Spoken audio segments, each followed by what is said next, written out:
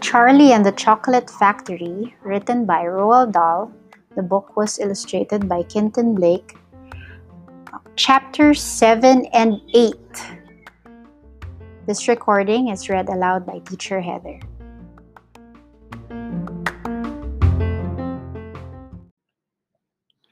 Chapter 7. Charlie's Birthday. Happy birthday! Cried the four old grandparents as Charlie came into their room early the next morning. Charlie smiled nervously and sat down on the edge of the bed. He was holding his present, his only present, very carefully in his two hands. Wonka's Whipple Scrumptious Fudge Mallow Delight, it said on the wrapper. The four old people, two at either end of the bed, propped themselves up on their pillows and stared with anxious eyes at the candy bar in Charlie's hands. Mr. and Mrs. Bucket came in and stood at the foot of the bed, watching Charlie. The room became silent. Everybody was waiting now for Charlie to start opening his present. Charlie looked down at the candy bar. He ran his fingers slowly back and forth along the length of it, stroking it lovingly, and the shiny paper wrapper made little sharp crackly noises in the quiet room. Then Mrs. Bucket said gently, "You mustn't be too disappointed, my darling, if you don't find what you're looking for underneath that wrapper. You really can't expect to be as lucky as all that." "She's quite right," Mr. Bucket said. Charlie didn't say anything. "After all," Grandma Josephine said, "in the whole wide world there are only 3 tickets left to be found."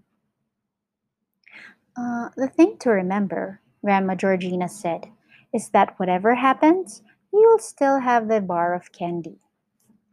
"Wonka's Whipple Scrumptious Fudge Mallow Delight," cried Grandpa George.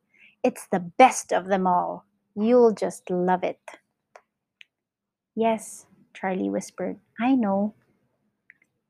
"Just forget all about those golden tickets and enjoy the candy," Grandpa Joe said. "Why don't you do that?" They all knew it was ridiculous to expect this one poor little candy bar to have a magic ticket inside it, and they were trying as gently and as kindly as they could to prepare Charlie for the disappointment. But there was one other thing that the grown-ups also knew, and it was this: that however small the chance might be of striking lucky, the chance was there. The chance had to be there. This particular candy bar had as much chance as any other of having a golden ticket. And that was why all the grandparents and parents in the room were actually just as tense and excited as Charlie was, although they were pretending to be very calm. "You'd better go ahead and open it up, or you'll be late for school," Grandpa Joe said. "You might as well get it over with," Grandpa George said.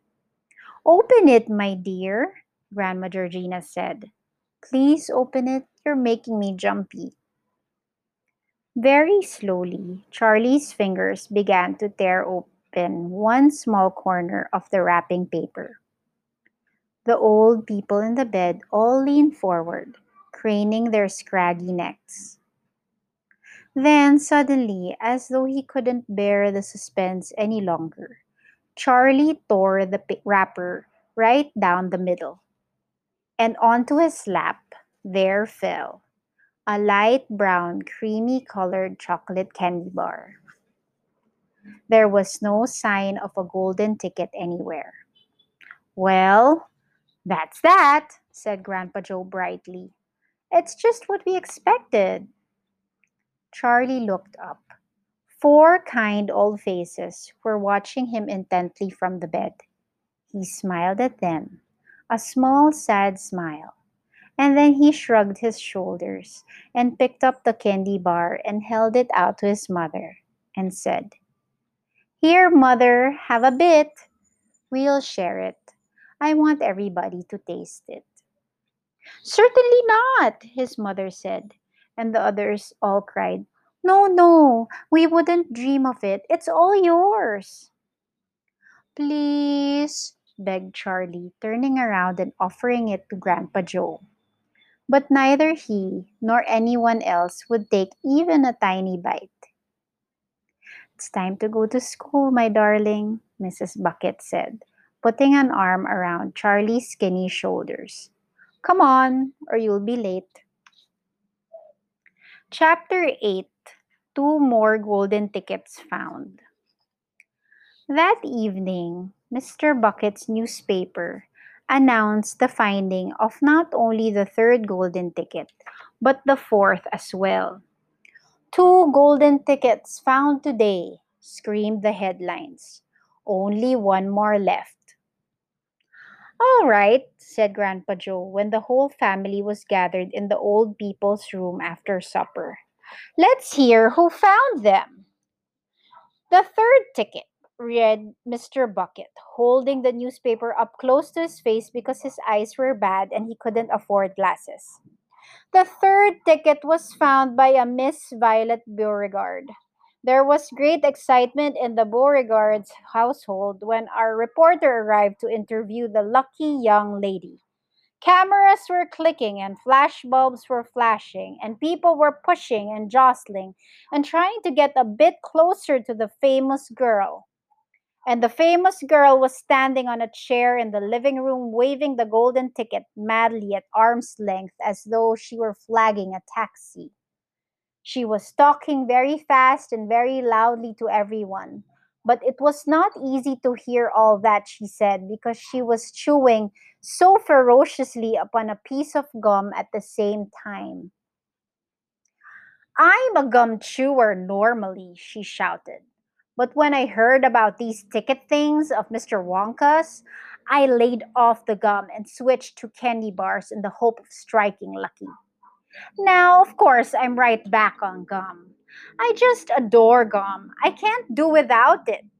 I munch it all day long except for a few minutes at meal times when I take it out and stick it behind my ear for safekeeping. To tell you the honest truth, I simply wouldn't feel comfortable if I didn't have that little wedge of gum to chew on every moment of the day. I really wouldn't. My mother says it's not ladylike and it looks ugly to see a girl's jaws going up and down like mine do all the time. But I don't agree. And who's she to criticize anyway? Because if you ask me, I'd say that her jaws are going up and down almost as much as mine are just from yelling at me every minute of the day. "Now, Violet," Mrs. Beauregard said from a far corner of the room where she was standing on the piano to avoid being trampled by the mob. "All right, Mother, keep your hair on," Miss Beauregard shouted. "And now," she went on, turning to the reporters again, "it may interest you to know that this piece of gum I'm chewing right at this moment is one I've been working on for over 3 months solid. That's her record, that is. It's beaten the record held by my best friend, Miss Cornelia Princemetal. And was she mad? It's my most treasured possession now, this piece of gum is. At nights, I just stick it on the end of the bedpost, and it's as good as ever in the mornings. A bit hard at first, maybe, but it soon softens up again after I've given it a few good chews. Before I started chewing for the world record, I used to change my piece of gum once a day. I used to do it in our elevator on the way home from school. Why the elevator? Because I like sticking the gooey piece that I just finished with onto one of the elevator buttons. Then the next person who came along and pressed the button got my old gum on the end of his or her finger. Ha ha! And what a racket they kicked up, some of them. You get the best results with women who have expensive gloves on. Oh, yes, I'm thrilled to be going to Mr. Wonka's factory. And I understand that afterwards he's going to give me enough gum to last me for the rest of my whole life. Whippy! Hooray! "Beastly girl," said Grandma Josephine. Despicable, said Grandma Georgina. She'll come to a sticky end one day, chewing all that gum. You see if she doesn't. And who got the fourth golden ticket, Daddy? Charlie asked. Now, let me see, said Mr. Bucket, peering at the newspaper again. Ah, yes, here we are. The fourth golden ticket, he read, was found by a boy called Mike TV. Hmm, another bad lot, I'll be bound, muttered Grandma Josephine. Don't interrupt, Grandma, said Mrs. Bucket. The TV household, said Mr. Bucket, going on with his reading, was crammed, like all the others, with excited visitors when our reporter arrived. But young Mike TV, the lucky winner, seemed extremely annoyed by the whole business. Can't you fools see I'm watching television? He said angrily. I wish you wouldn't interrupt. The 9-year-old boy was seated before an enormous television set, with his eyes glued to the screen, and he was watching a film in which one bunch of gangsters was shooting up another bunch of gangsters with machine guns. Mike TV himself had no less than 18 toy pistols of various sizes hanging from belts around his body, and every now and again he would leap up into the air and fire off half a dozen rounds from one or another of these weapons. Quiet! He shouted when someone tried to ask him a question. Didn't I tell you not to interrupt? This show's an absolute whiz-banger. It's terrific. I watch it every day. I watch all of them every day, even the crummy ones where there's no shooting. I like the gangsters best. They're terrific, those gangsters, especially when they start pumping each other full of lead or flashing the old stilettos or giving each other the 1, 2, 3 with their knuckle dusters. Oh boy, what wouldn't I give to be doing that myself? It's the life, I tell you. It's terrific.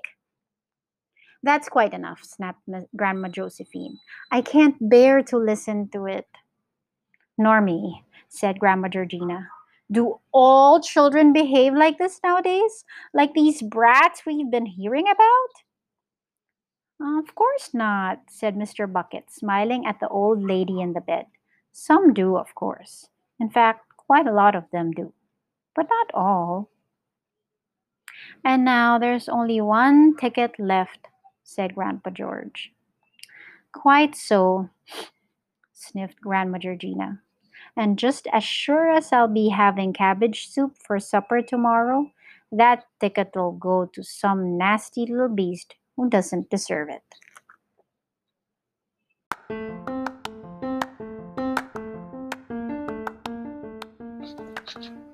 You have reached the end of chapters 7 and 8 of Charlie and the Chocolate Factory by Roald Dahl. Join us on our next episode.